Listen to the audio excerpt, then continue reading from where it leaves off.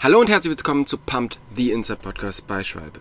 Ich bin der Host Tobias Woggon und ich unterhalte mich hier mit Schwalbe-Athleten aus den verschiedenen Bereichen.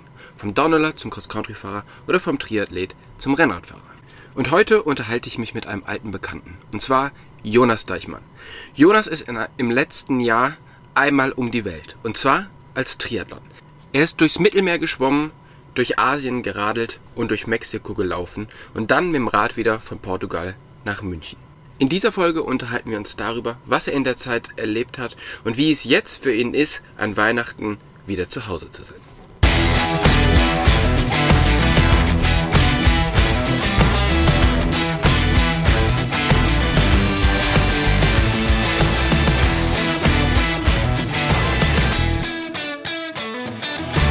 Hey Jonas, vielen Dank, dass du dir auch jetzt wieder die Zeit nimmst, den Podcast mit uns aufzunehmen. Obwohl du natürlich gerade in einer sehr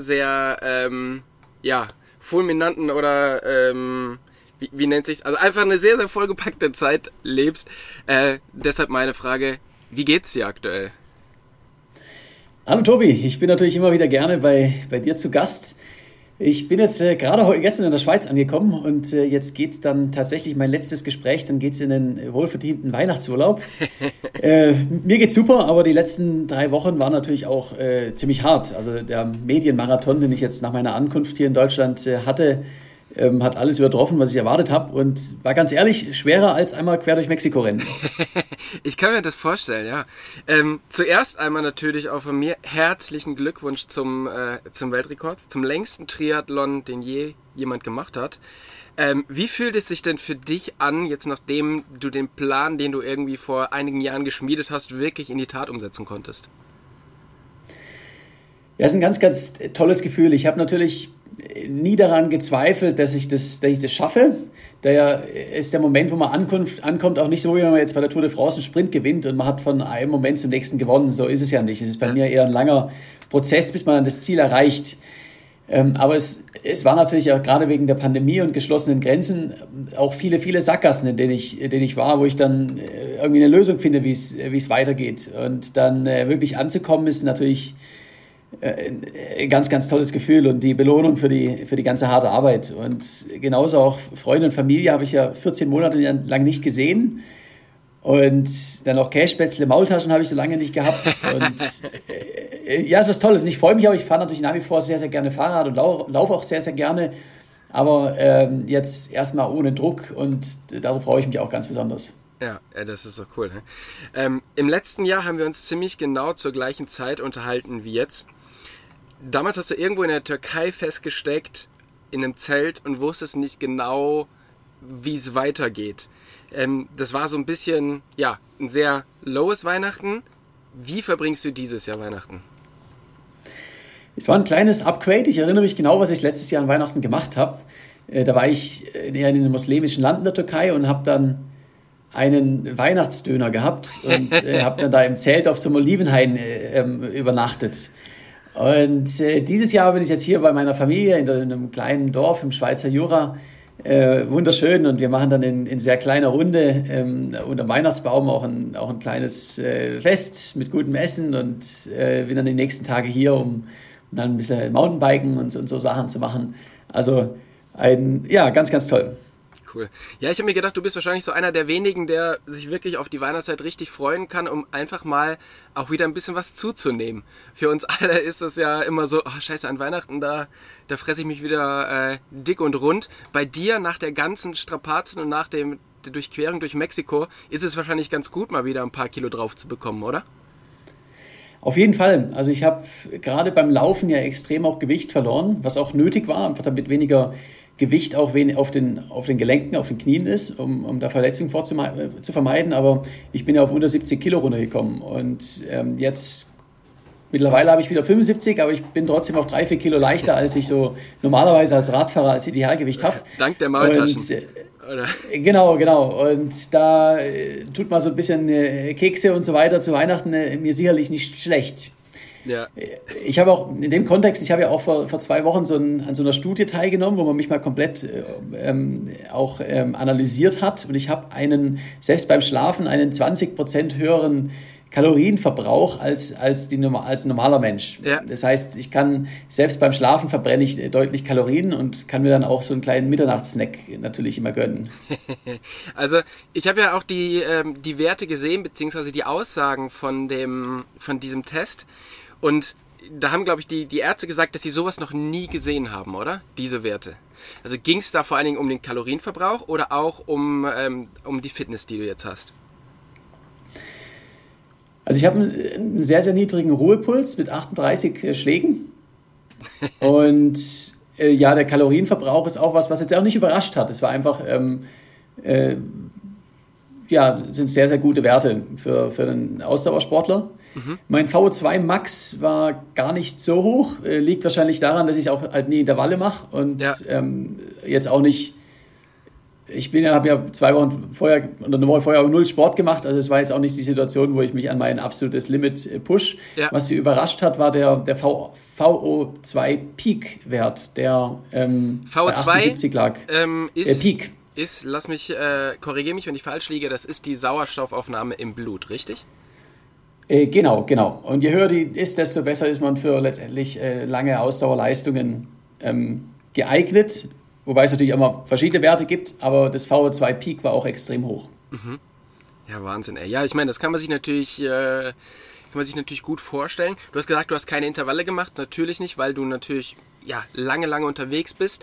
Andererseits laufen jetzt sehr, sehr wenig Leute einen Marathon im Grundlagenbereich, also da, wo man halt wirklich die Grundlage trainiert. War das am Schluss bei dir so oder war das in deiner Zeit so, dass du wirklich auch das im Grundlagenbereich laufen konntest? Ja klar, also das große Geheimnis ist, vom Körperlichen her niemals schnell sein und ich bin immer im Grundlagenbereich.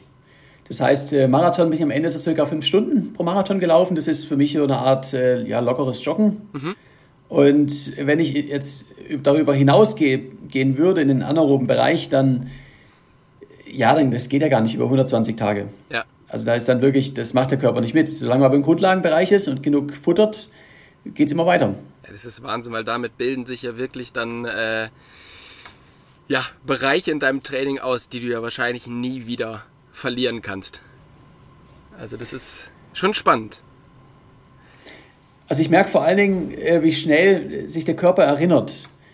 Also wo ich vom Schwimmen aufs Radfahren gewechselt habe oder genauso vom Radfahren aufs Laufen dann, da waren natürlich so die ersten 2-3 Tage unglaublich hart, weil der Körper sich an die neue Belastung anpasst. Aber ich habe mich nach wenigen Tagen wirklich angepasst und war jetzt nicht natürlich in absoluter Topform, aber das muss ja auch nicht sein, aber ich war auf einem sehr, sehr hohen Niveau. Ja. Das heißt, es geht sehr, sehr schnell, wenn der Körper sich erinnert. Ja, Wahnsinn. Ich muss sagen, ich habe ein bisschen mit dir mitgelitten, als du aus Mexiko gekommen bist, bist du in Portugal an Land gegangen und bist aufs Rad gestiegen und ich glaube, die ersten 2 Tage waren noch okay und dann hat der Winter wirklich richtig eingesetzt, du bist durch Schnee gefahren, durch Graupel, also alles das, was man eigentlich nicht haben möchte, wenn man gerade ein paar Monate in Mexiko verbracht hat. Wie sehr hat's geschmerzt, da jetzt nochmal durch so schlechtes Wetter zu fahren? War es wirklich so, dass du gedacht hast, ich will nur nach Hause, warum muss das Wetter jetzt so schlecht sein? Oder war es dir einfach egal, weil du wusstest, hey, ich hab's fast geschafft, jetzt noch 2, 3, 4 Tage und dann ist es egal, wie schlecht das Wetter ist, dann bin ich zu Hause. So richtig schlechtes Wetter hatte ich dann vor allen Dingen in der Schweiz und in Deutschland, also dann wirklich bei den letzten Tagen. Das war massiver Schneefall und eisig, also vereist alles und wirklich richtig üble Bedingungen. Und es war mir auch ganz egal, weil ich denke dann immer, hey, du bist durch Sibirien im Winter gefahren, das hier ist alles wie eine Urlaubsreise im Verhältnis, also alles eine Frage der Perspektive und es wäre auch irgendwie langweilig gewesen, wenn ich dann so mit besten Bedingungen nach München eingeradelt wäre. Das war jetzt eine schwere 14-monatige Expedition und da zum Ende noch mal ein bisschen schlechtes Wetter macht dann auch nichts aus. Der Moment, als du nach München reingekommen bist und da natürlich auch sehr, sehr viele Leute auf dich gewartet haben, weil das mediale Interesse natürlich über das Jahr extrem gestiegen ist und gerade auch wegen der Pandemie sehr, sehr viele Leute mit dir mitgefiebert haben, ob du's schaffst und du ja für uns alle irgendwie so ein bisschen mitgereist bist. Was ging dir durch den Kopf, als du dann wirklich zu deinem Ziel gekommen bist und die ganzen Leute dort gesehen hast? Also vor allen Dingen war ich einfach super glücklich, weil es war das härteste, aber auch das beste Jahr von meinem Leben. Und das Ziel ist trotzdem immer anzukommen. Also ich habe dann aber auch nie das Gefühl gehabt, es ist jetzt schade, dass es vorbei ist. Das Ziel ist anzukommen. Und ich habe mir das natürlich auch ganz oft visualisiert, den Moment der Ankunft. Man muss ja auch sich Visionen haben, man muss ja, wenn es hart ist, auch sich sowas vorstellen. Ja. Und dann wirklich da zu sein und da war dann der Medientrubel, aber auch Freunde, Familie und so da, das war natürlich ganz, ganz toll und ist dann vor allen Dingen auch viel Erleichterung. Du warst jetzt 14 Monate unterwegs. Du bist durchs Mittelmeer geschwommen, du bist durch Asien geradelt bis nach Vladivostok, du bist einmal durch Mexiko gelaufen.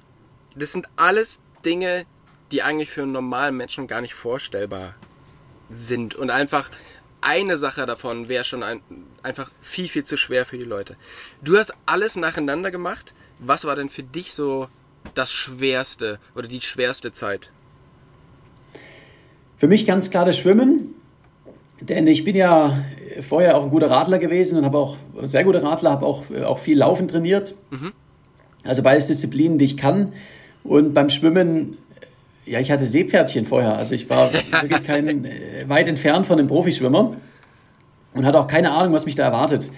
Und Swimpacking, ich bin ja ohne Begleitboot geschwommen. Das ist eine Disziplin, die mit gutem Recht auch noch nie vorher gemacht wurde im großen Stil. Weil, ja, es ist einfach nicht nur im Wasser, sondern auch an Land extrem unangenehm und hart. Im Wasser habe ich die ganze Zeit mit Strömungen, Wellen, Wind, Quallen und so weiter und Kälte zu kämpfen gehabt. Und an Land ist ja nicht viel besser, weil man einfach nicht logistisch gesehen nicht die Distanzen schafft wie auf dem Fahrrad und beim Laufen. Das heißt, oft schafft man es einfach nicht rechtzeitig zum nächsten Supermarkt und hat dann Hunger. Oft habe ich auch auf irgendwelchen unangenehmen Felsen übernachtet. Also das Gesamtpaket ist hart. Vor allen Dingen aber mental, weil beim Laufen und Radfahren, da sieht man ja mal was. Die Landschaft verändert sich, es geht ein Pass hoch und man hat was zum Anschauen. Und im Wasser, ja, das ist einfach nur Wasser. Und sonst sieht man gar nichts. Ein bisschen Plastikmüll ab und zu, aber da ist ja sonst nichts. Ja. Und sich da zu motivieren, täglich weiter zu schwimmen, ist schwierig. Daher Schwimmen. Bin froh, ich habe es gemacht, aber bin auch froh, es ist vorbei. Also du gehst jetzt nicht großartig davon aus, dass in 4-5 Jahren Swimpacking der große Trend wird? Erstaunlicherweise haben mir mindestens so 10, 15 Leute haben mir jetzt geschrieben, sie wollen auch Swimpacking anfangen, ist eine super Idee und sie möchten jetzt größere Swimpacking-Reisen machen. Ich denke mir dann immer, du weißt nicht, worauf du dich da einlässt und ich bin mir ziemlich sicher, dass sich das nicht als neue Trendsportart durchsetzen wird. Okay, ja, dann bin ich beruhigt, nicht, dass ich damit auch noch anfangen muss. Was mich unglaublich beeindruckt hat, war, dass bei unserem ersten Gespräch, so vor 1,5 Jahren, hast du gesagt, dass es in deinem Kopf dieses Thema, ich schaff das nicht, überhaupt nicht gibt. Und das hat mich tatsächlich in den letzten 1,5 Jahren auch so über die eine oder andere Reise und über den einen oder anderen schweren Tag auf dem Rad gebracht. Aber jetzt mal Hand aufs Herz. Wie oft hast du dir bei dieser Reise doch die Frage gestellt, ob du es schaffst oder nicht? Tatsächlich kein einziges Mal, denn das war nie eine Option. Es geht ja immer weiter, es gibt immer eine Lösung und manchmal weiß man noch nicht, wie die aussieht und der eigentliche Plan funktioniert in der Praxis nicht, aber dann wird er halt abgeändert und solange es in die richtige Richtung geht, kommt man auch irgendwann an. Letztendlich bin ich bis heute fest davon überzeugt, wenn ich 1 Kilometer schwimmen kann, dann kann ich auch 460 schwimmen. Es dauert einfach ein bisschen länger. Und beim Radfahren, beim Laufen, da gilt, solange man sich keine natürlich große Verletzung zuzieht, beim Laufen dasselbe Prinzip. Wenn ich einen Kilometer laufe und das lang genug wiederhole in meinem Kopf, dann bin ich irgendwann beim Marathon. Und wenn ich das dann 120 Tage lang mache, dann bin ich einmal durch Mexiko gerannt. Und das ist ja auch das Prinzip, wie ich in meinem Kopf vorgehe. Also, dass man einfach große Ziele in kleine herunterbricht und immer im Kopf nicht 5000 Kilometer rennt, sondern sich wirklich auf heute konzentriert. Ja. So Sachen schreibst du ja bestimmt auch in deinem Buch, über das wir gleich noch sprechen. Aber für mich war es tatsächlich öfters so, dass ich dieses Jahr bei einigen Bikepacking-Trips gedacht habe, okay, es schwärzt jetzt schon, aber was würde Jonas tun? Von daher hast du in meinem Leben auf alle Fälle schon einen relativ großen Impact gehabt, alleine mit dem, wie du an solche Sachen rangehst. Von daher kann ich nur empfehlen, deine ja, das Prinzip, wie du an solche Sachen rangehst, auch ja, im ganz normalen Leben anzuwenden. Also das ist wirklich, wirklich großartig. Ja, das freut mich sehr zu hören, dass ich dir da auch ein bisschen helfen kann und Ja, du jetzt auch deine Expeditionen ein bisschen größer werden und du das dann alles locker schaffst. ja. Im Gegensatz zu vielen deiner anderen Trips war es dieses Mal das erste Mal so, dass es gar nicht so an dir lag, ob du weiterkommst oder nicht. Weil du bist durch eine weltweite Pandemie gereist, in der Reisen eigentlich nicht möglich war. Wie hat das denn deine Reise beeinflusst? Das war tatsächlich die größte Herausforderung für mich, denn, also vor allen Dingen auch mental, denn wenn ich im Meer schwimme und es ist gegen die Strömung oder wenn ich in Sibirien im Schneesturm auf dem Fahrrad sitze, dann ist es hart, aber da durchzukommen liegt komplett an mir. Wenn ich mich jetzt hier durchbeiß und weiterkomme, dann liegt es 100% an mir und ich komme meinem großen Ziel ein kleines bisschen näher. Mhm. Wenn die Grenzen zu sind, dann kann ich da relativ wenig machen. Dann sind sie halt zu. Und ich bin also abhängig am Ende von anderen und auch von der Situation. Und das ist mental viel, viel schwieriger. Die Reise wurde natürlich massiv von Corona beeinflusst. Ich habe meine Route ganz oft geändert. Ich wollte ursprünglich mit dem Fahrrad von der Türkei in Iran, Pakistan, Indien, Südostasien, also eine Südroute nehmen und dann durch die USA rennen. Jetzt bin ich im Winter durch Russland geradelt und im Sommer durch Mexiko gerannt. Also nicht ganz das perfekte Timing, hätte man ein bisschen besser machen können, aber es ist natürlich Corona-bedingt. Und am Ende genauso habe ich auch ein bisschen länger gebraucht, weil einfach ich ja auch öfters vor Grenzen gewartet habe, um eine Lösung zu finden oder bis mein Pass ankam, ich mein Visum hatte. Aber letztendlich ist es so und war auch gut. Ich meine, ich wollte durch die USA rennen, bin jetzt durch Mexiko gerannt und das war das Beste, was mir hätte je passieren können. Mhm.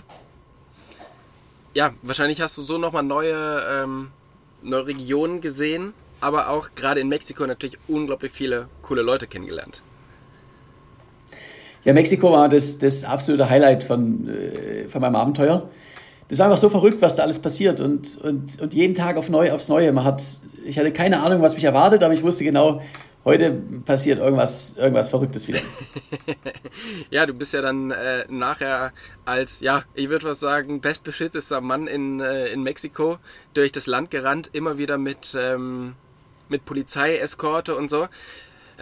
Du hast aber auch gesagt, dass dieser ganze Trubel, der dort aufgekommen ist, durch dich auch ein bisschen beeinflusst hat. War das jetzt im Nachhinein eher nervig, dass so viel Interesse war? Oder und du hättest lieber deinen Stiefel durchgezogen oder hast du dich sehr darüber gefreut?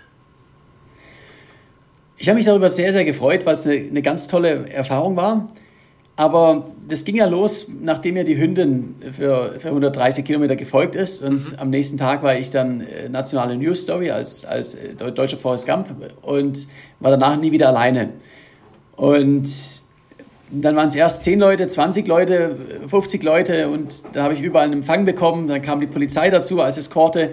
Und die Begeisterung war natürlich auch unglaublich motivierend, war eine ganz tolle Erfahrung. Aber es gab dann natürlich auch am Ende die Momente, wo es dann teilweise ein paar tausend Leute waren, die in den Dörfern gewartet haben. Und wenn man 50 Kilometer rennt und irgendwo ankommt, dann will ich eigentlich was essen und schlafen. Und wenn da noch ein paar hundert Leute sind, die an einem ziehen und einem das Handy für ein Selfie ins Gesicht strecken, dann ist es sehr, sehr anstrengend und teilweise natürlich auch nervig. Also ich weiß jetzt in Mexiko bin ich berühmt geworden am Ende und das ist auf die Dauer nicht schön. Also es ist eine tolle Erfahrung, aber dass man überall erkannt wird, ist auf die Dauer wirklich nicht toll. Ja, das kann ich mir gut vorstellen. Vor allen Dingen, wenn man solche Spitzenleistungen bringt wie du schon sagst. Also ich meine, nach 50 Kilometern geht man ja jetzt nicht einfach nochmal kurz am Strand ein Bier trinken, sondern dann ist man ja auch so ein bisschen angezählt nach so einem Marathon.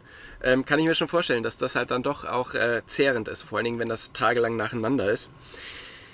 Wenn man so lange unterwegs ist, wie du und dann so langsam neigt sich die Reise zum Ende, also du kommst in Portugal an, du triffst Freunde wieder, mit denen du da mitfährst, dann kehrst du bei deiner Familie, die du 14 Monate lang nicht gesehen hast, zum Essen ein und weißt, du hast jetzt noch 2 Tage.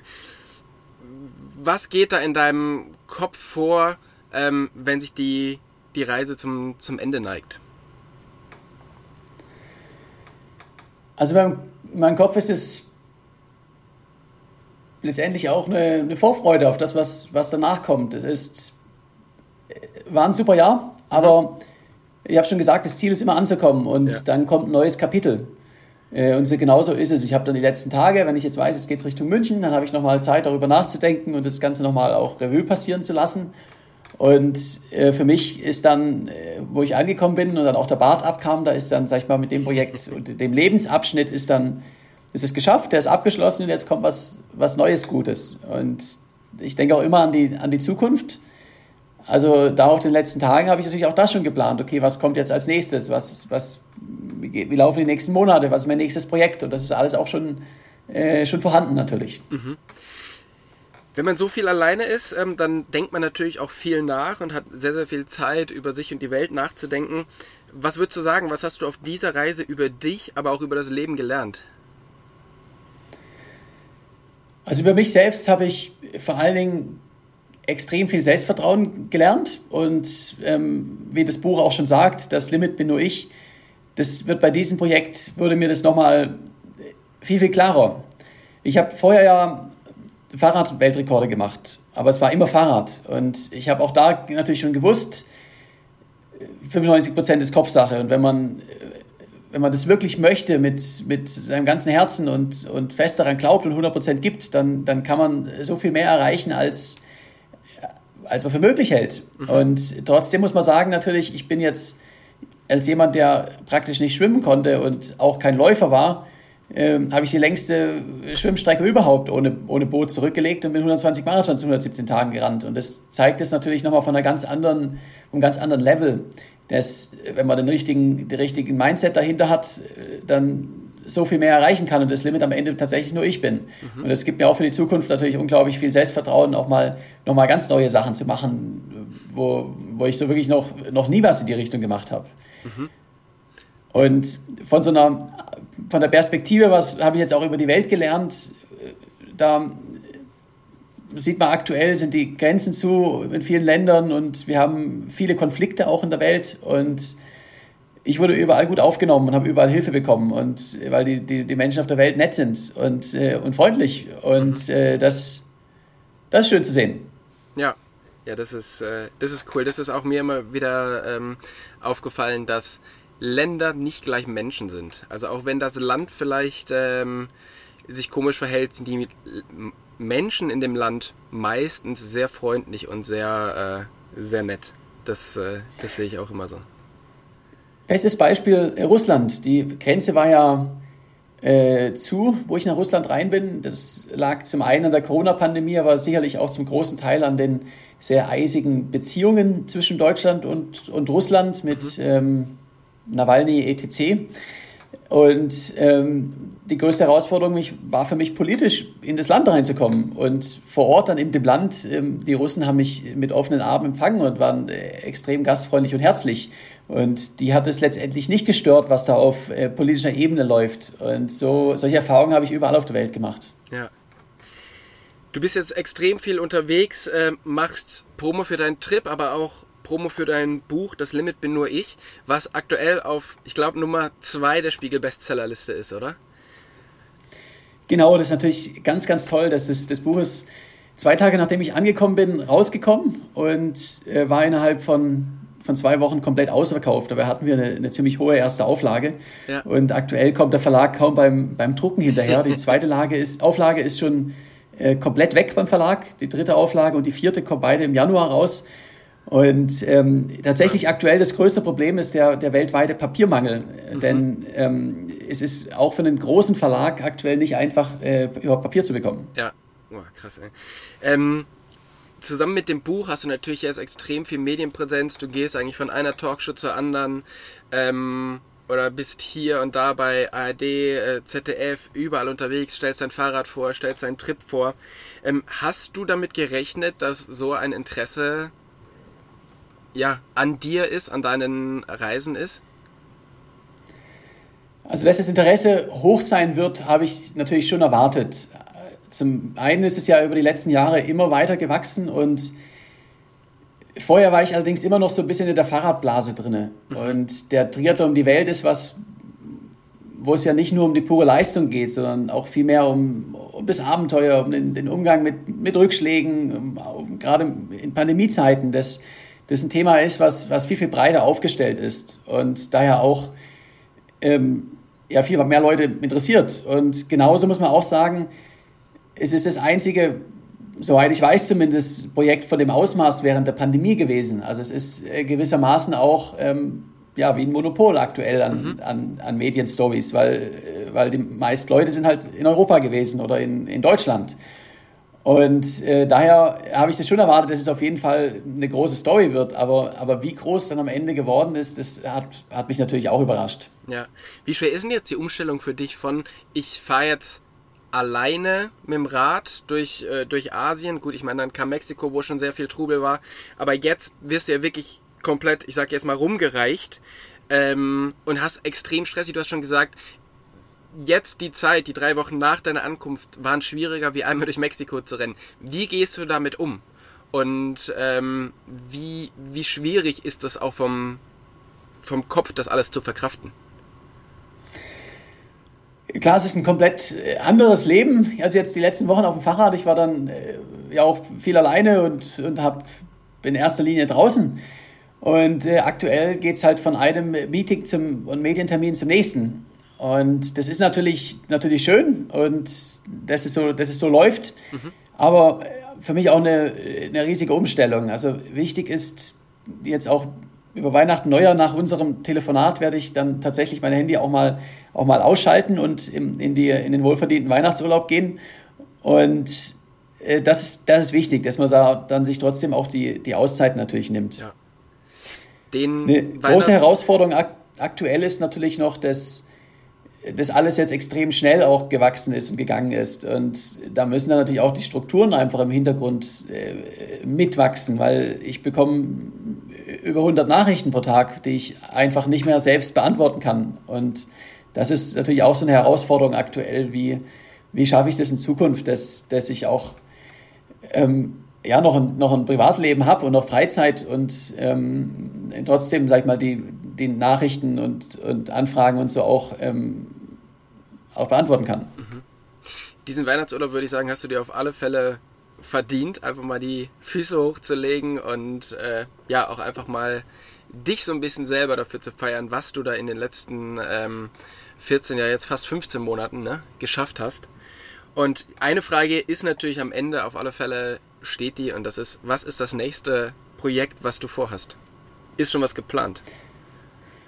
Es ist schon was geplant. Ich habe ja immer ein nächstes großes Projekt, denn wenn man sowas schafft, mit Vorbereitungszeit waren es ja 2 Jahre, wo das mein Leben war. Und wenn man dann angekommen ist, so der erste Trubel und Euphorie ist vorbei, dann ist natürlich die Frage, okay, was mache ich jetzt? Und daher habe ich immer mein nächstes Projekt. Ich werde jetzt die nächsten Monate erstmal viel beschäftigt sein mit Vorträgen. Dann kommt ja auch im April der Film in die Kinos, Valle la Pena, und das Buch etc.